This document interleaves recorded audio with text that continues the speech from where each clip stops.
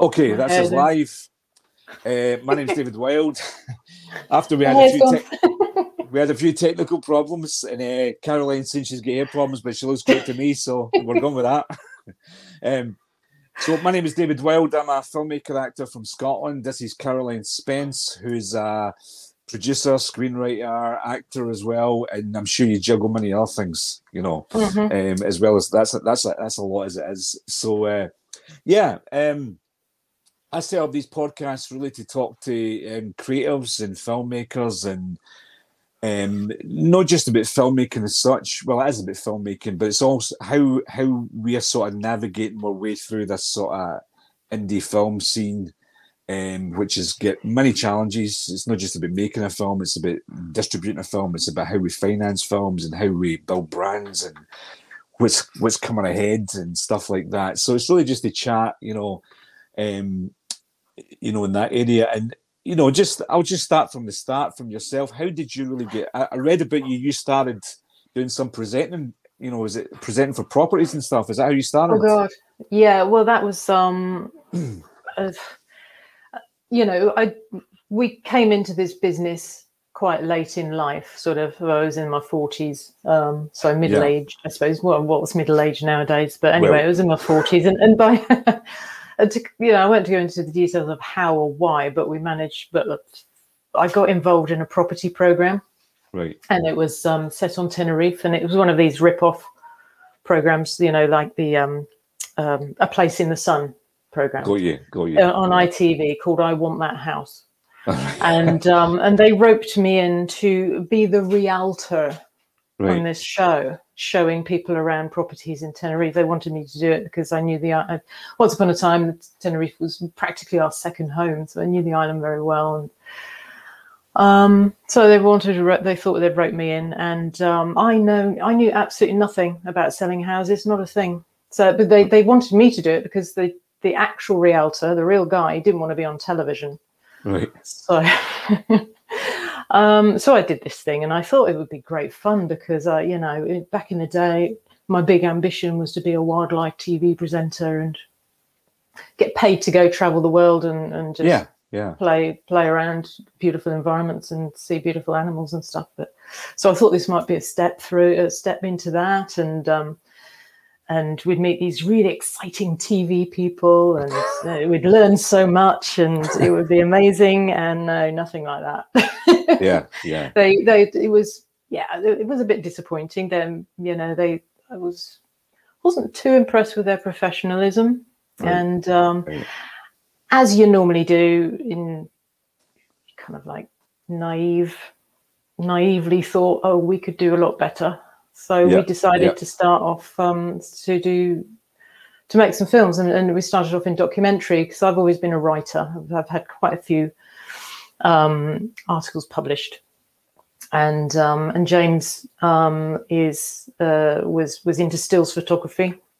So he had the eye, I had the written word, and so we married that up, and we started making documentaries, which then segued into corporate films and music videos and things to make a bit of money, which we didn't enjoy.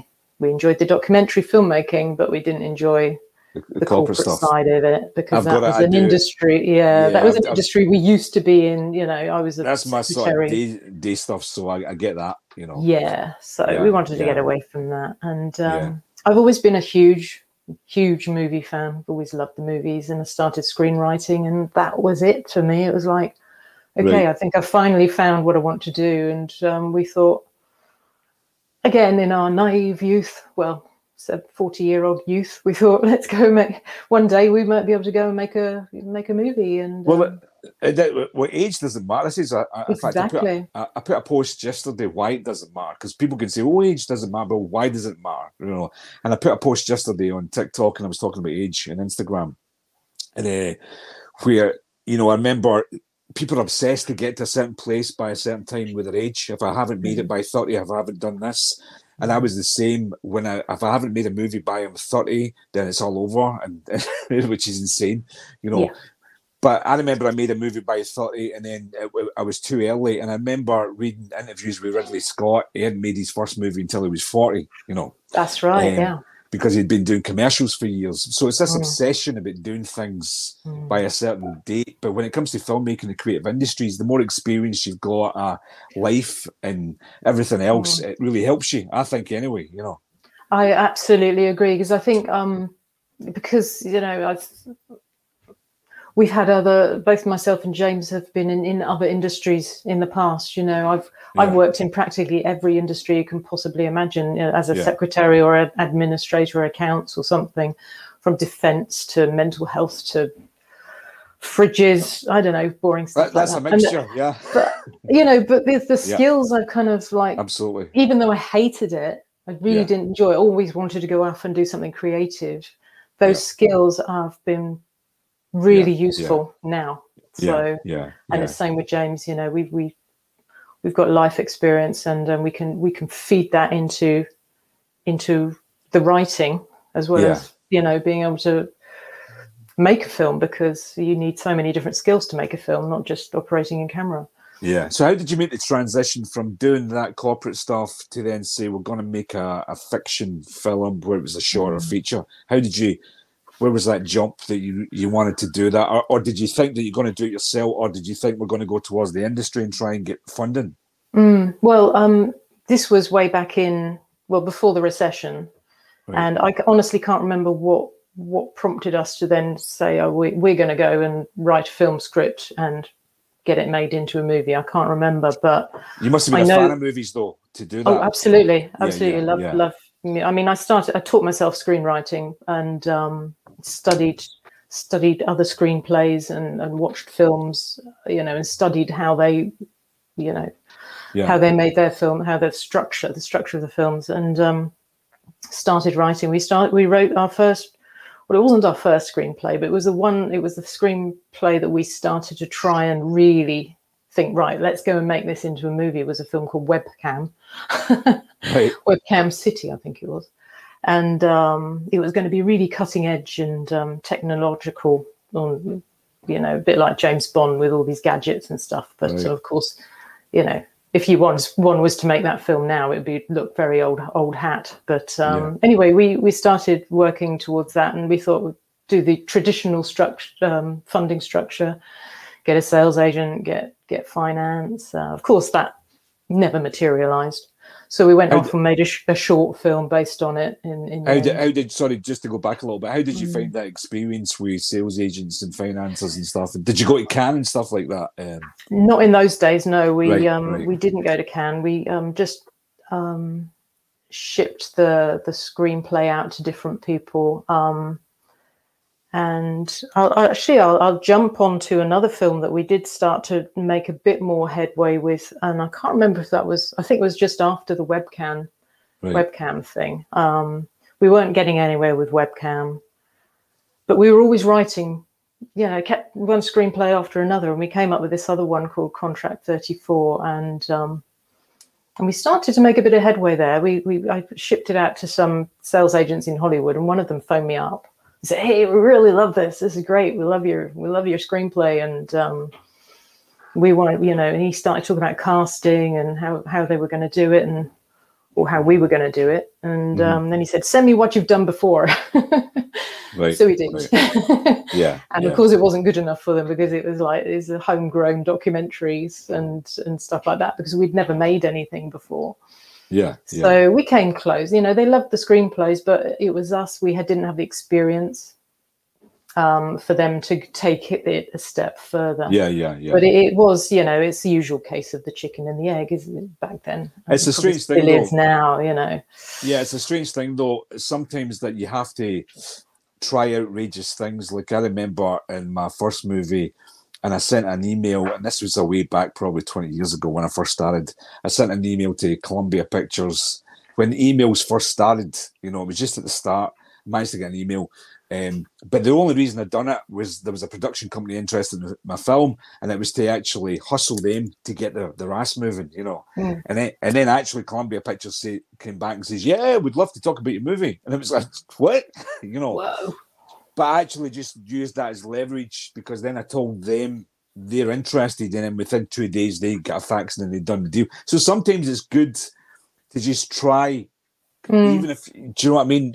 Other things, and because we're so kind of anti-industry as well, if we're doing independent films, that sometimes you can get through a door that you never realised, or through, you know, it's a very strange business. There's no, I think what I'm trying to say is there's no set of absolute rules, you know. No. You know, but you know, but I think since the new technology kicked in, which was probably 15 years ago, then it makes sense to make our own stuff first, you know. Yeah, I mean, there's so many different ways to fund a film, to make a film. There was back then, and there's even more opportunity now. Because back then it was, you know, it was all about having to get proper money and, you know, budgets and that. We were just at the beginning, I suppose, of this technical revolution. But we started to make some headway, and then the recession hit, and everything went upside down. And but we kept going, just kept going. In the end, you know, and we kept making lots of contacts and people saying, "Hey, we love what you're doing. We love the screenplays," but just could never just get that crucial budget. Yeah, but I think that's the. I mean, I made a film that was a 350,000 budget. I'm coming to a point with this which was a big thing.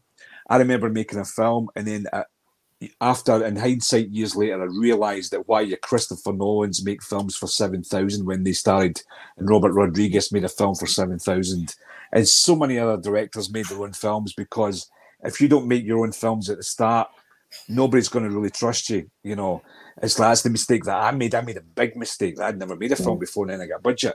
Whereas I think it's important because people, I've still got people today say, "Should I go and try and get a budget?" It's like, no, you've got to make your own $2,000 films, features, shorts, because you've got to learn the simple process of scheduling and work with actors and everything else. Because if you don't, when you go into a budget movie, it's not gonna work out. Do you know what I mean? You don't know what, you know. It's a different animal altogether, I think. I mean, we started kind of learning. We didn't go to film school, so we've been learning ever since we picked up a camera, and we've been learning that yes, you can go out and make a film on next to no money, as long as you can just get some enthusiastic team on board. And so that's, in the end, that's what we did. So we went and made a film on no money. So what was the experience of that, making your first was that a feature that you first made? That was the feature. That was you must have learned a heck of a lot for that, you know. Yeah. I did. I was so our first feature was Do Something Jake, which we shot for no money up in the Midlands, and it was an amazing experience, and I certainly did learn a lot. Learned a lot about scheduling, about dealing with actors, about just all sorts of things. I mean, I was trying to do everything by the book, and because the way I work, I have to be really methodical and organized, otherwise my brain just can't cope with it. And but we made it, and we got all these people that wanted to work on the project. We worked with a lot of graduates, university graduates and students, and we had a local charity pop up and say they wanted to help out, and so they helped out with locations. We had lots of people pop up and help with locations. I mean, it was amazing, really, how generous everybody was with their time and their properties, because that was, the old mantra, when you make a no budget film, make it with 2 people in a room. Well, we did exactly the opposite. We had a very large cast. We had an actor wanted to fly himself over from New York. That's Ed Bergtold, who played the arch villain in the film, and he was great. And lots of locations, lots of different locations. I mean, it really was not how to make a zero budget film, but that's what I tried to write it with 2 people in a room, and I just couldn't. I just had to keep expanding. And this is the point. This is something I was going to ask you later, but just ask now. Where you're always taught in the early days before we had this technology to make a film set in a room. in the one location, back to the Tarantino with Reservoir Dogs in the one room, and many films, Kevin Smith and his thing store. But since technology came in, I always found that it's like, no, I want to go out there and grab that location and grab that world, and that's why I was looking at some of your films that you seem to have done that and used that the portability of the technology and expand it. We don't need to do in the one location as such. Do you know what I mean? And that's what I've always found, that to kind of get a bit more ambitious with films and use everything that we've got in a city or a world, or like when you went to Spain to do Agent Kelly? You know, that's right. Yes. Yeah, I think that's more bold to do that, and more interesting to do that when it's portable technology than keeping it contained as the old world. Do you know what I mean? That's the way I see things. I can see the attraction, you know, especially if you're a character-driven dialogue filmmaker. But if you want to do more visual cinematic stuff, then it's like get out and use the world, you know. And I think that's when I first spotted your stuff. You know, I think it was Agent Kelly, you know, in Spain. You know, it was like going out there with shooting it on a mobile, I think. Did you shoot that on a mobile phone, that one? No, we shot that on a DSLR.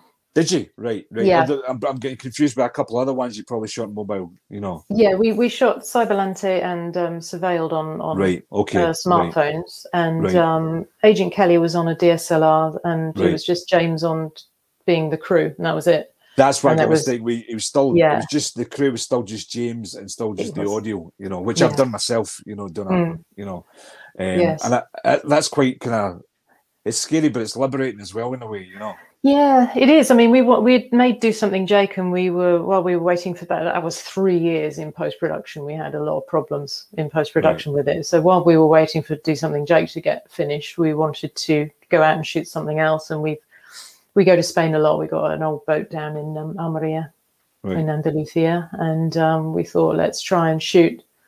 Let's concoct a story around the journey that we sometimes would take, flying from Gatwick to Malaga, and then getting the bus to Almeria. And so we just devised this story, and it was a lot of fun. It was harder for James because he was, you know, had all the gear and running around. I was just running around enjoying myself. I can identify with that. Yeah. So but that was good fun to make, actually, and we didn't know what we had with it. No idea, you know. It's a crazy experimental film in a way, and it's a bit of a road trip movie, but I know it's out on Tubi and Apple TV and various other platforms at the moment. People seem to like it. It's going well. So you never know, do you? You just got to make it, put it out, and see what sticks. Well, that's it. That's the sort of interesting stuff where it is kind of experimental, and it doesn't have to be. If you can make some experimental stuff where you're trying things and pushing boundaries and trying this, and even if it doesn't work, I think it's important to make films that don't necessarily work, but that you're learning things from that you can take to another project. Absolutely. You know, that's. I think that's what's important, you know. And did you write something? Did you come up with a structure and says, because we know we're going to make it this way, so we just go and we'll fly with it? Or did you have an idea? Did you have a script that was solid, or vice versa? You know, was it a bit of both, or you know? We were kind of writing it as we went along. We had we had kind of like a scriptment, a rough idea, and you know, things would happen, and we think, oh, let's incorporate that into the film. You know, that would be a good idea. So you know, you'd go out into the street and see what's going on, and sometimes things would work, sometimes they wouldn't. But because we were in the middle of, you know, this isn't a touristy side of Spain. It's quite gritty and can be a bit scary at times in some of the locations we were at. But it was we know it, so we kind of like were able to navigate our way around it a bit. So so it was good fun, and hopefully, and I think people like the locations side of it, because it's different, something different to see, something different to watch, and it's just, you don't have to use your brain with Agent Kelly. It's just a It's just a bit of entertainment. It's not. It's nothing intellectual going on, so people just relax and have a bit of fun watching it. I hope. Yeah. So what I came across, you guys seem to be quite prolific about getting work out there.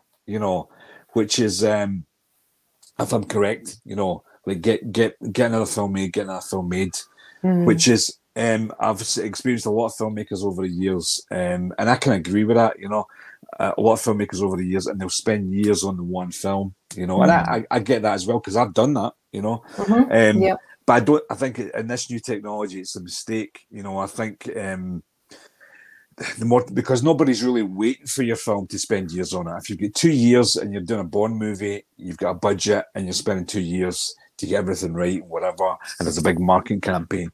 But I think at this level that we're making films, I think being more prolific is the way, and getting films out there. Spending 2 years tweaking something that is so small, and that's the kind of way that I believe in filmmaking. I think the only way it works is to get a film, get a story, and get it out there and get moving and build a sort of brand. Is that what is your sort of is that a conscious thing that you've got to get another film made, or is that a subconscious, or is it just the need to create and get moving and keep the train moving, or Yeah, it's a bit of everything really. We just want to keep making films, and it's not a conscious thing. We just kind of write something and say, right, okay, well, it is semi a conscious thing, I guess. We say, let's make this film this year and 2 next year, and but obviously, best laid plans don't always work. So we'll it's like when the pandemic came along, we were going to make a bigger film called Last Good Deed, but things weren't really working well with that because of the pandemic and all, and we couldn't get that. We needed a bigger amount of money. In the meantime, we didn't want to sit and wait, as you just said. Well, what can we make now? Let's go and make this. So so that's what we do really. And each film we make, we try and do better and better. Because we're always learning and we're always trying to improve everything. Everything that we do. So one day we'll make something that's really, really good. It's part. I mean, I come back to a thing where I've looked at film history over the years, and people that have careers at the very start, and sometimes they explode and they go huge, and then there's careers that are a slow burn. And I've learned over the years that one of my favourite filmmakers is Orson Welles. You either get people that don't like him or like him, because a lot of people say, he wasted his career. He made a masterpiece and then he went downhill, But in a way, sometimes I see people become so successful, whether it's actors and big stars or big filmmakers, become so successful. But then they become so successful, they go downhill because they do movies that are pure corporate movies just for the money, because they've got so many bills to pay, and they become huge, and then movies become worse and worse and worse. But that's seen as success. But in my way, a lot of times it's seen they've went downhill because they just went for the money, and they've done the big green screen movies. I'm not naming them names because there's a lot of stars that I love, but they've went now, and I understand it. Whereas to me, the logical sense is you start off not very good, and you start off learning, and you make something that it's not great, and that one's a little bit better, and that one's a little bit better, and at the end of your life, then you make the Citizen Kane. Yeah. Do you know what I mean? I do know what you mean. Yeah, that kind of makes sense to me. Where it's always seen as the opposite in the film industry. You either start off Tarantino, or you start off as Fincher. Well, Fincher never started off great in his first movie, Alien 3, but he picked up pace. He did. It's always, to me, it should be in this new world. It should be like if I can live to 70s and I've made at the very start a lot of shit, and then I get to a point, I've made my masterpiece before I die, and that's why I like this new technology, that you can spend years learning cheaply and make a lot of mistakes, and then come up with something that you're proud of at the very end of the journey after, hopefully, 70 movies, but most filmmakers will probably be 7 fucking movies. Do you that's why I would say, but you guys are you keep making them, which is quite unique, because a lot of filmmakers don't keep making them. They talk about them for years, and they talk about development for years, instead of just getting out there and actually doing it. I think because a lot of people don't want to be seen as failing. Oh, I'm waiting for my masterpiece to come along. I'm waiting for my great budget to come along, Yeah. The thing is with us, we really enjoy it. We just love filmmaking. But that's the most important thing, yeah. So we don't want to not be making a film or at least being in development or post-production or something, just want to keep ticking along with different projects because we've got so many projects that we want to get made, and we just enjoy it, and if we can make our Citizen Kane, then all the better eventually. But that's the thing.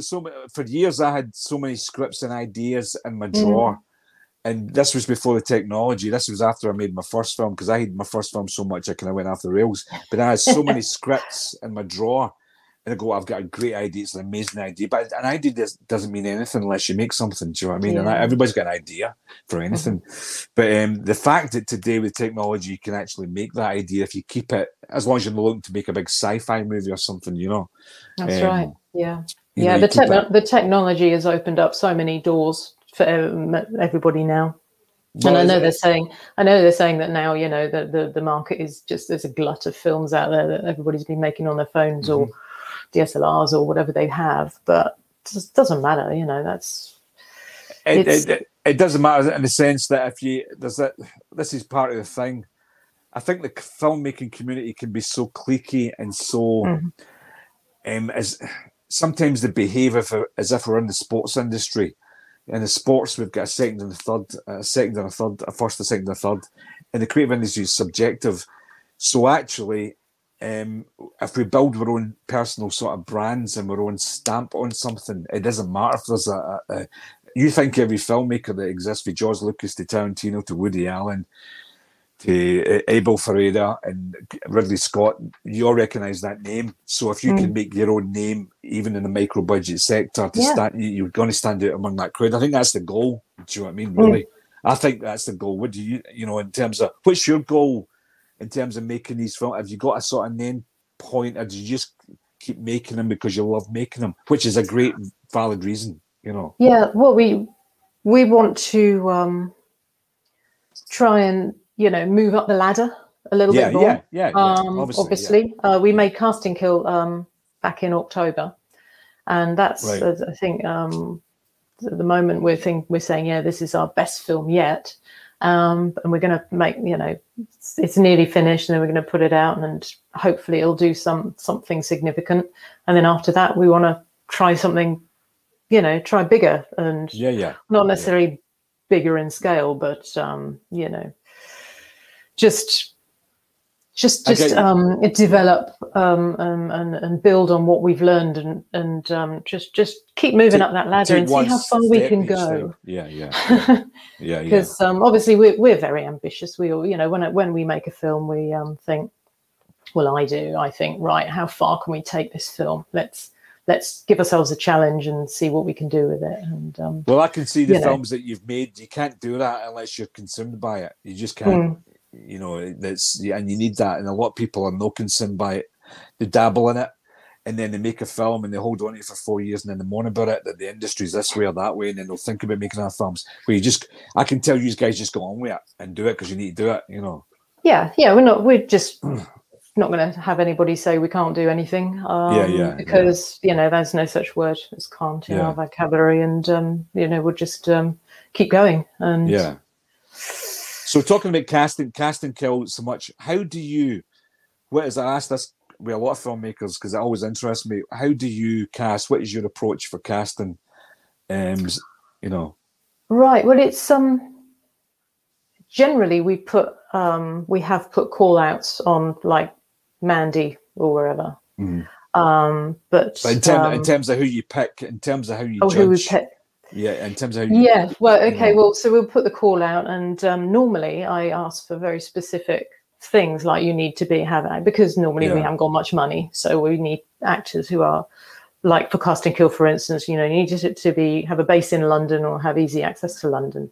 And are you available on certain dates? And then you'll get like several hundred people send in their applications, and they haven't even read the brief. they're completely wrong, yeah. or they haven't read the brief. Yeah. It's a cut and paste job. Yeah. They send stuff, the same paragraph out to everybody. And so what we try and look for is people who're a bit more personable, because, you know, I want to know that we're going to like these people and that we're going to get on with them, Exactly. and as well as them being right for the role. Yeah. So if there's any kind of, you know, early on demands like, oh yes, I'm going to need this amount of money and this amount of these expenses, and my agent, you'll have to talk to my agent. It's like, no, we can't do that because we haven't got any money. So yes, we can give you a certain fee, and you know, we can negotiate that, but we try not to go through agents, because at this level, because agents always at try to this level, discourage their clients' fee, you know. Oh, we've had that so many times. We've had a lot of actors who've turned us down because their agent has said they didn't really want their client working for such a small project. So I'm there. Yeah, and because we haven't got much money to move around with, you know, I think that's the thing. We haven't got the time to still be negotiating with agents all the time. I think that's the reason I brought it up. Any actors watching this, it's like, if you're going to do a project, right? If you're really in demand, then you don't go for micro budget projects because we can't afford you. Do you know what I mean? So that's fine, you know. Yeah. But I've always thought, when some actors have came to me and I go, well, I can't afford you. Oh, but I want to be a part of this. But the agent says I can't afford you, so it's not a question. So it's nice to meet you. And so, but I've always think with that where actors will go out for money, and I go, well, you're not going to pay your rent with this. You're not going to feed your family. You're not going to. You've got to do it for. If you think there's something in that character, or if you think this filmmaker in 5 years is going to be somewhere else and whatever, then I'm not going to, you know, go on. And it's a two-way street thing here. So but what you're saying is, I've always, for me, the first thing is, can I work with these people? Can I work with this person for a while? You know, can I get on with them? Is it going to be fun with them? Am I going to give them a solution? They're going to give me a problem, you know, or and that's, I'm always interested with other filmmakers how they deal with actors, because to me it's always the talent. Of course, you look at a showreel and you go, yeah, they're talented, but that's to me that is only okay. But there's so many other things that, can I get on with this person, you know? And I've always, have you worked with any actors that you've brought back in other films because you got on with them so well, you know? Yes, absolutely. Quite a few actually. Gavin Gordon, who was an actor who we cast in Cyberlante, our first smartphone movie. He was so professional and such a lovely guy, and so very, very good. We said, right, we want you in our next, in Surveilled as well. So, but the trouble is, you know, we didn't want the same character in our film, so we said, can you do an American accent? You know, we need to give you something different. You know, there needs to be something different about you between each films. So we worked with him twice, and a whole bunch of other actors that there's one actress called Mia Mills. Hi, Mia. She's lovely. We've worked with her on about 4 projects now. We keep trying to find excuses to put her in a role, because she's such a professional and she's so good, you know, and so easy to work with. And so there are a handful. There are others we probably wouldn't work with again, but that's another story. that's another story. Because again, I keep saying it, the biggest directors in the world, that's why your John Cassavetes always worked with the same people, or Martin Scorsese works with DiCaprio and De Niro. There's so many directors that work with a lot of the same people, and I don't think, I'm saying this for actors that watch this, I don't think they understand that when you come to a film, and the more demands you make and the more problems that you create, and look, there can be filmmakers that are problem makers as well, but it's just like, realize the project you're getting on board, and don't be a problem creator, you know, and just have fun with it, you know, because it's so frustrating sometimes when you see, I've seen people that are really talented, but then they work with them, you realize after a while, I won't be working with them again. Do you know what I mean? And it's that simple, you know. But what I was going to ask you, I was interested in if you've made a couple of, is it 2 or 3 mobile films? You've shot mobiles. I'm interested in that, because that's something that I'm more interested in, to do really personal projects that I don't care if anybody sees them in a way, that I just fund in my pocket. I've shot a short on a mobile. How did you find that experience shooting on mobiles? You know, it was. I know James is the director, but you're the producer, so you know. Well, to be honest, it's just like filming on any other camera format from the production side and screenwriting side. Speed-wise and stuff, but speed-wise, you can. It's a lot quicker.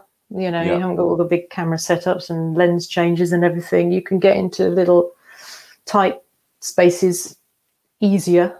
You can film out in the street and not really get much attention. Yeah. So you can be a bit more discreet.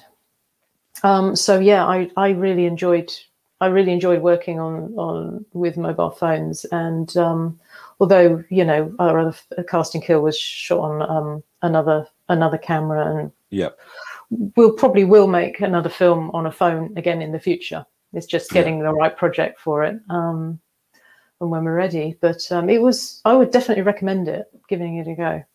I think because the technology is incredible. Oh yeah. I mean, I remember a couple of years. It was 2 or 3 years ago, before the lockdown. I had the iPhone, and I bought a Beast Grip cage, and I bought a DFO adapter, a depth of field adapter, where it was slightly over-engineered, you know. So I put the adapter on the iPhone so that I could put a 50mm Canon lens on it, so I could get the depth of field. And I shot a short film on that. In fact, it wasn't a short film. It was a few scenes for actors, you know. But, oh, God, it was a nightmare because I don't like putting cameras on sticks, really. I'm very much handheld. Yeah, I had to keep the camera on sticks the whole time because obviously the sensor of the iPhone was so small, and the slightest bit of movement is as if it was on a washmate. I was just shaking. Like and micro jitters. It was just to get that depth of field, you know. I know that the 13 Pro came in with its depth of field function with it, all that, you know. But I've always been interested in shooting in iPhones because I shot some scenes in my crime thing. I shot some sections of it on the iPhone and the blood at the background, and it looked really good, you know. So I've always been interested. If I shoot something that's really personal or small, like a short film, and the speedy it was so exciting, you know, just the logistics of just shooting and low and just the speed. So that was something I was, you know, like I think it's a way forward for the right sort of project. Do you know what I mean? You know, definitely. Yeah. Well, so that's why I was interested, because you guys have shot a couple of films on mobiles, you know. You know. Yeah. Well, sorry, carry on. So on you go. No, I was going to say about Surveilled. We got that selected for the International Mobile Phone Film Festival in San Diego, and that was recently. Yeah. So that was Surveilled was shot on a smartphone, and it was interesting. We went across and went over there, and it was interesting watching a lot of the films that were screened there to see what other people are doing on iPhones and smartphones. Yeah. And it was just the short films, especially, I think, were really, really good. Some beautiful, beautiful films there. But yeah, it's a growing thing. That takes me to film festivals. How? What's your feeling and James's feeling about film festivals? Because there's a lot of filmmakers like them, there's a lot of don't like them. They're expensive to go to. Is it cost effective? Is it cost effective for you? Film festivals are, you've got some good ones, and then you've got some that are pretty much, they're just money-making scams. And you've got to have your wits about you with those. We don't enter many film festivals because it's too expensive. You know, you see people who have entered all these film festivals, got like their posters are like I know, plotted with laurels, and I'm thinking, where did you guys get the money to do all this? I know. I mean, for instance, we entered two film festivals with Agent Kelly, right, and we got accepted by both of them, so we got 100% of those. but that was apart from the Southend Film Festival, which we was accepted into. And it's always a good gas going down there, and you meet a lot of people and a lot of familiar faces, and it's always a good laugh. The other ones really are just marketing. It's just the marketing purposes, just to get the film out there, get eyes on it, and say that we've achieved this with this film. Go take a look. But we haven't really been. I haven't really entered too many because it is. There's so many. Pricey. When I first started, there was only. In my first film, I think there was. I don't know if it was as little as 50 or 100, but then suddenly years later, there's thousands of film festivals. Yes. I've had people in film festivals send me emails and saying that if you submit to the festival, you're highly likely to get an award of some sort. And I went, oh Jesus! Really? Oh, yeah. Right. Okay. I haven't had that yet. five times, and then the fee is a certain fee, and then obviously just set up for a business. To make money, and which is and I don't even entertain them in any shape or form. But there's so many, and then it's trying to navigate. I mean, me personally, I'm not a film festival guy. In my first movie, the sales agent gave me a list of 40 film festivals that they were going to pay for, and they were going to pay accommodation, and I didn't go to any of them. Which I think back now is insane, because even just for a holiday, well, that's how I see it. If it's in an interesting place, I'd go. But I was so depressed with my movie that I hated it so much. I thought, if I come back from those film festivals, I'll be dead, because I'll be pickled, because I'll be going on there kidding on I love the movie, and I'll need whiskey in me, and I will be half dead by the time I come back. So that's probably not the road that I should go. No. But I've always been curious. A lot of people call film, but it's so bloody expensive, and it's so. What's the right ones to pick? Is it going to give you any value to your film? Is it going to give you any marketing? That's the reason. I'm always keen to enter film festival. When I do enter film festival, I want them to have live screenings. That's for me personally. That's what I look for, and I did enter a film festival that I understood was going to be a live screening, but it turned out it wasn't. That was a bit of I was a bit annoyed about that, but we got accepted into it, but we wanted, the live screening is kind of important as far as we're concerned. From a promotional marketing point of view. I think in the UK it's not as bad, because in the UK you can obviously just travel, get in a car, a train, whatever. And years ago they used to say, go to film festivals, you meet other filmmakers. But then I used to meet other filmmakers, and they would moan about how they couldn't get any budgets, and it's like, I don't want to go to a pity party, So because we connect so much online these days, so you can connect with other filmmakers like this, and talk and communicate. So, so in terms of how do you see? Have you got I was saying this to Andrew the other day. Do you know Andrew Elias? Of course, the legend. I was saying to Andrew, and we were, putting your films on Amazon, etc. We all know that we don't make much money there. And making a film, I've said it before, it's a very, very, and it is a business. No matter what anybody says, it's still a business. It's got a barcode on it when you buy a DVD or when you buy. But making a film, in any other business, when you open a shop, you start trading, you start making money. But in the film business, you really don't make any money or significant money back.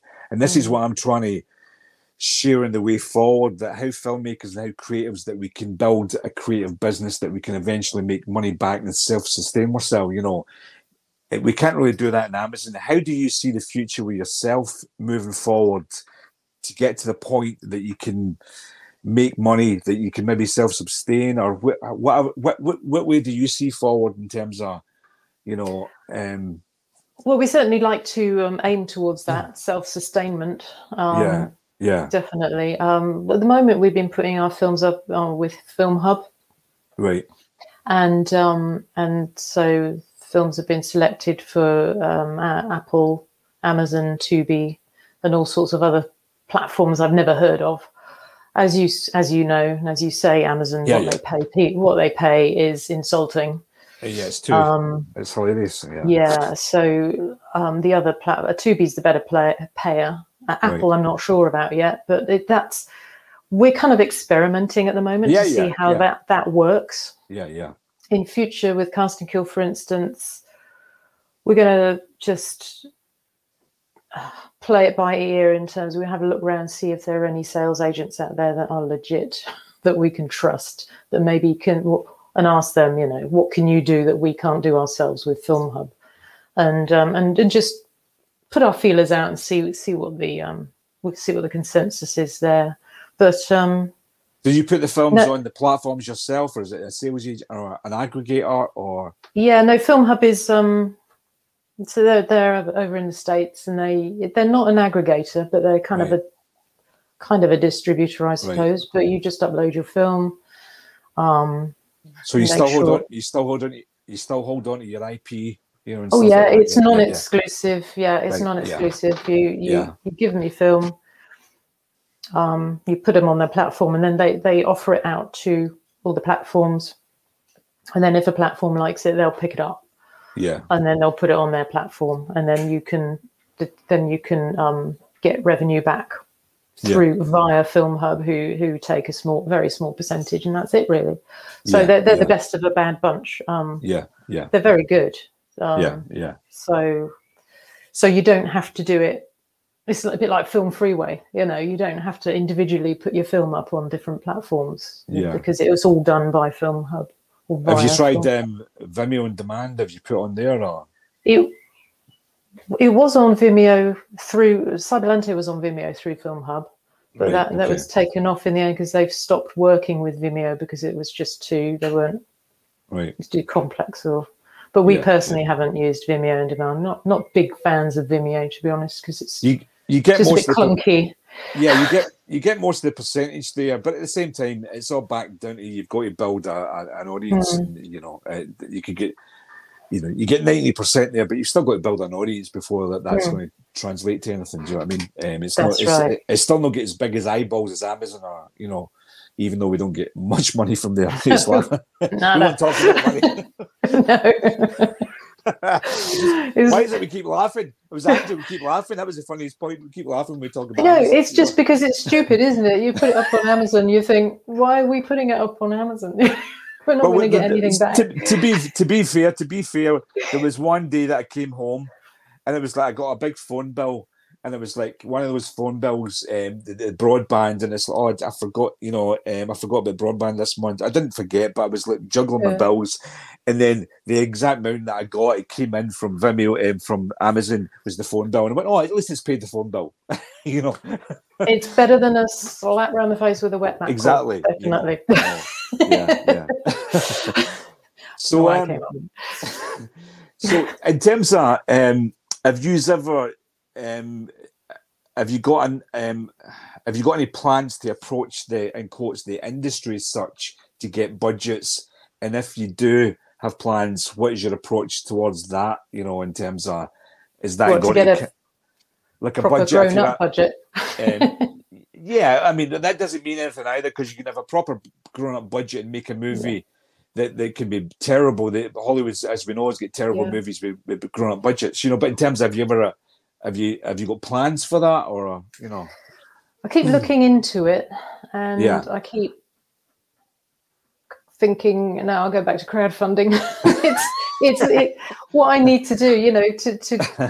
For me personally to move into that realm, which I would like to explore definitely, but I need to work with another producer who's more financially aware. I'm more of a creative producer. And although I do a bit of line producing and creative producing like yourself, I produce more things creatively when it comes to funding and stuff, and that's not my thing, Yeah, because you bring in the investors, and then you've got to bring in the accountants, and then you've got to, there's so much to know and to learn, and it's a different job. You should know where your skills are, your strengths, and stick with your strengths, and So I definitely would like to work with somebody in partnership with so to help out. But it's on the cards eventually. I've got to ask this about have you and James explored, because people are probably sick of my posts about NFTs and the blockchain. Have you explored any of that area?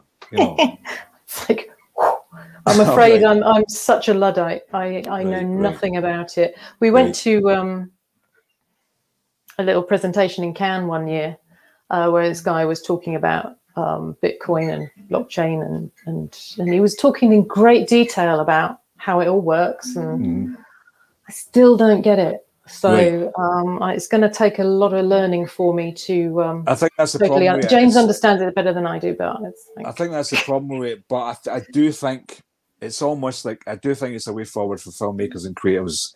It has been gone crazy in the last couple of 18 months, where people have made insane amounts of money. It's like the gold rush, but it is like the early days of the internet, where people were putting money in the internet and it was too early, and people lost a lot of money.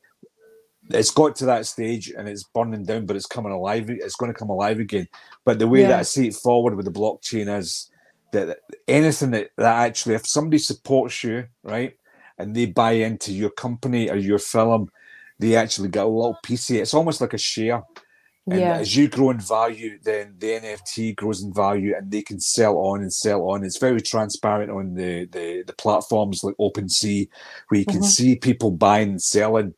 And actually people can make money from you. So that's a big incentive for fans. And also, every single NFT that you sell, say if you sell an NFT for £100, then when that person sells it on to someone else, you get 10%, or when you can set the royalties, you get a royalty every single time it's sold on. So you get 10%, the average is 10%. So you can get passive income.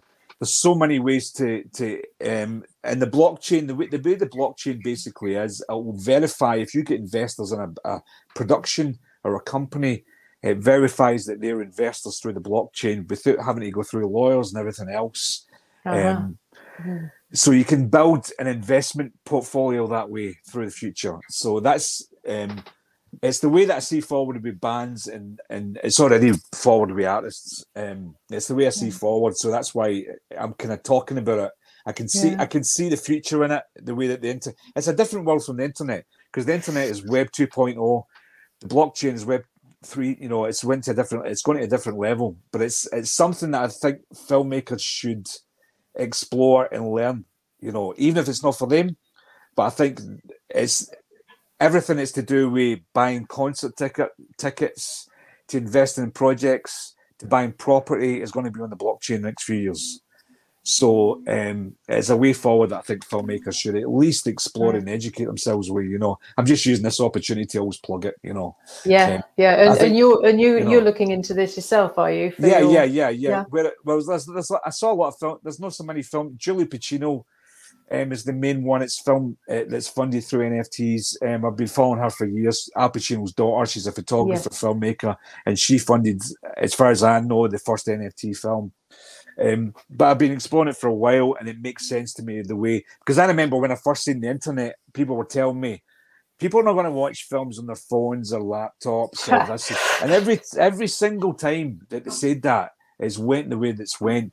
Yeah, and that was a big stretch to believe that. To believe that the blockchain, where you can actually invest in things direct and you make money, is not a big stretch. But that was a bigger stretch. So I see the way it's going forward, but it's hard to pitch it in 30 seconds like a movie. Do you know what I mean? Yeah. So I think it's a way that filmmakers should just spend 50 hours going to YouTube, going to articles, and learn everything, and then go, oh shit, I get it. I get where it's gone, you know. Because I had that, my friend that Stevie, that's worked on my Crime Lord series as an actor for years, he kept on telling me every year for the last 2 years, you know, look at NFTs, you look at blockchain. It was like, what monkeys? Pictures of animals and shit. What do you? I mean, that you know. But then when I think it was when I was sick during I caught COVID over Christmas, and I was in bed for a week. I couldn't get out, so I just spent a week on the iPad looking at it, and I went, oh shit, I get it. One of those moments, you know. Yeah. But it's a long term thing. It's not an overnight thing. It's over the next 5 years, you know. But you know how fast time goes, you know. So I think it's and I know how fast things develop and progress as well. So, but I do think it's a way forward, because put it this way: you've done crowdfunding, you guys have done crowdfunding, I've done it. We know what a grind it is, you know. Yeah. And when you're doing crowdfunding, you give mugs and t-shirts and credits and stuff, right? One thing with crowdfunding is there's a lot of good sides to it, there's a lot of bad sides to it. When you do a crowdfunding campaign, you get a lot of people that if you're doing a horror movie or a thriller, you get people that just follow you whatever you do, right? Yeah. But you get some people that maybe, like, I'd done a horror movie in the States and I got a lot of horror fans following me, and it's like, when's the next horror film coming up? I don't want to do another horror film at the moment, right? But on the blockchain, when people are investing in you, they don't give a shit if you do a horror movie, a thriller, whatever, because it's almost like they're putting their money into Coca-Cola that they don't necessarily drink. You know, they just want to make some money in the future. So they don't care if you do a switch from horror, thriller, drama, whatever. They're investing in you or your company. So you've got a lot more creative freedom there to actually go this way and go that way as well. You know, that you're actually gathering people that believe in what you're doing, but they don't need to buy into a certain genre. You know, which is you in crowdfunding, and again in crowdfunding, they're getting perks and stuff, which is great. But in the blockchain and NFTs, they're getting a long-term investment and buying into something that maybe buy for £100.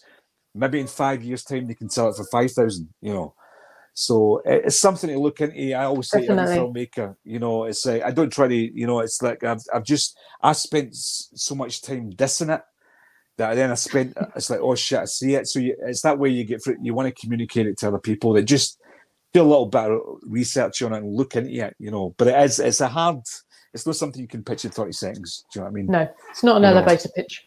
No, it's not an elevator pitch like you have to do in Hollywood. I've got this idea for this today. you know.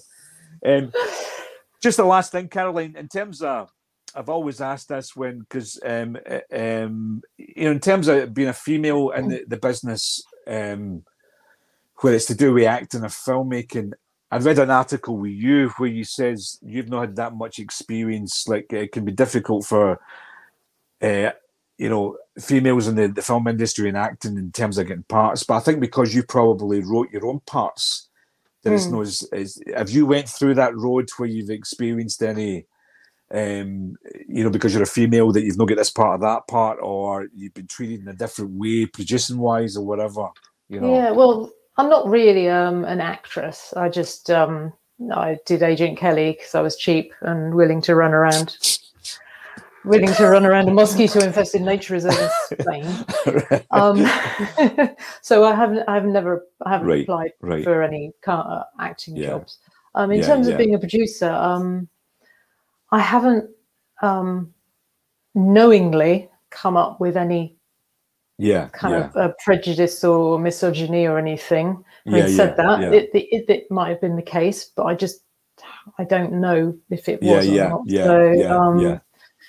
So it's a bit difficult for me to answer or to know myself. I'd love to know. I mean, sometimes I think, well, maybe I should write screenplays under a different name or something. Maybe that. Well, no, you don't look for it either. Do you know what I mean? I think it's probably because you're controlling. Well, put it this way: you're controlling your own things. You're creating your own destiny. You're doing your own thing. So it's a different thing, isn't it?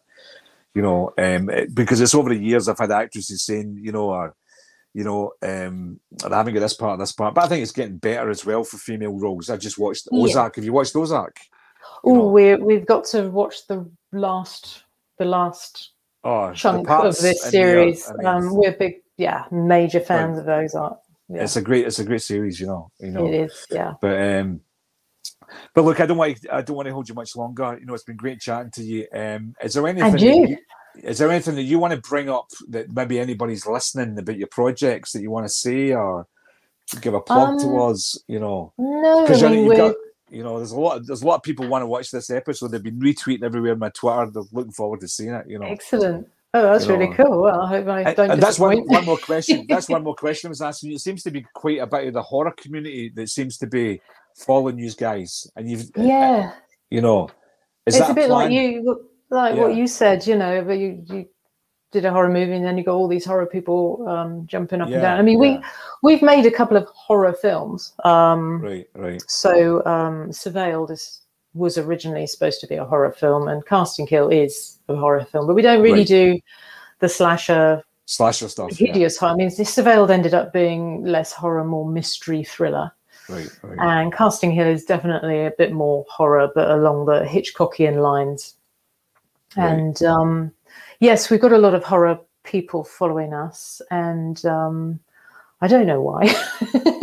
Do you know what the horror community just through just I don't know, just hooking up with people on Twitter and getting to know other people and getting into that community. And they're such an enthusiastic bunch. You took the words out of my mouth, because the horror community are such fans. They're so enthusiastic about, it's like when I made a film, Screen, it was a horror movie, and I got horror fans following me, and they were so enthusiastic about, trying to make a film and do a horror film. And even if it was a bad horror film, a good film, whatever, they're just like, well, you're giving it a go, they just love it. I mean, it's it's a great genre. I mean, we, as I say, we don't do the slasher blood and guts stuff. Yeah.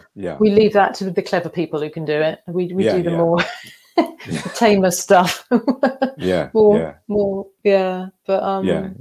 no, we've got another horror that we want to make called The Thinker. So that'll be our next horror film, and that's more psychological horror, and that's set in Spain. So can't wait to get going on that one. But no, that's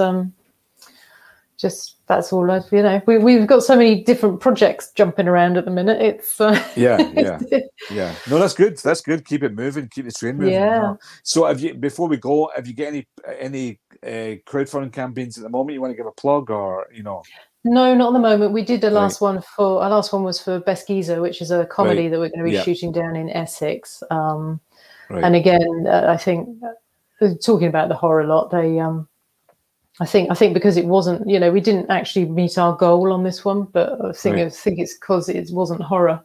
If we'd thrown in a couple of zombies and vampires, we might have got more money. But but no, that was the last campaign we've done. I'm sure there'll be others, but at the moment we're not doing anything. Right. Okay. So what is your sites for people to go to? I'll put your links on the videos and on the audio part. What is your main site that you want people to go to? In terms of Rare Films. Your website, rarefilms.com is our main company site. And is it me, or have I gone orange in this video? Is it weird? I can't really. Well, we're quite small anyway, so Gosh, I look like I've got bright red face. I'll do a little, I think the lights changed outside. Actually, that's why. All right, I'll do a little post work on it then. Do some touching up. With it. I look like I've just walked out of a horror movie. What were we saying? Rarefilms.com, and then just jump in on Twitter. See Spence Producer and Rare Films. Yeah, well, I'll put all your links on the videos anyway. Yeah. And tell James I know he's been in the hospital for he's an operation and stuff. So tell him I was asking for him if he's listening to this video. Hi James, he's got a bionic hip now. Is he? Right. Yeah. Right. So he can run and gun fast on the That's right. He can do Agent Kelly too. And he'll be able to keep up with me this time. Yeah. But maybe good to if James is interested in the weeks ahead, maybe get him on and have a chat. If he's interested. I'm sure he will. Yeah. Definitely. Okay, cool. Caroline, great to talk to you, and thanks very much. And thanks very much for everybody who watched the podcast. This will be going out tonight. Well, you'll be watching it when it's out. So, and thanks a lot. It's been great to chat to you. And I wish you well with your projects. Well, thank you for the invite. Really enjoyed it. Thanks a lot for coming on. Thanks a lot. Thanks a lot.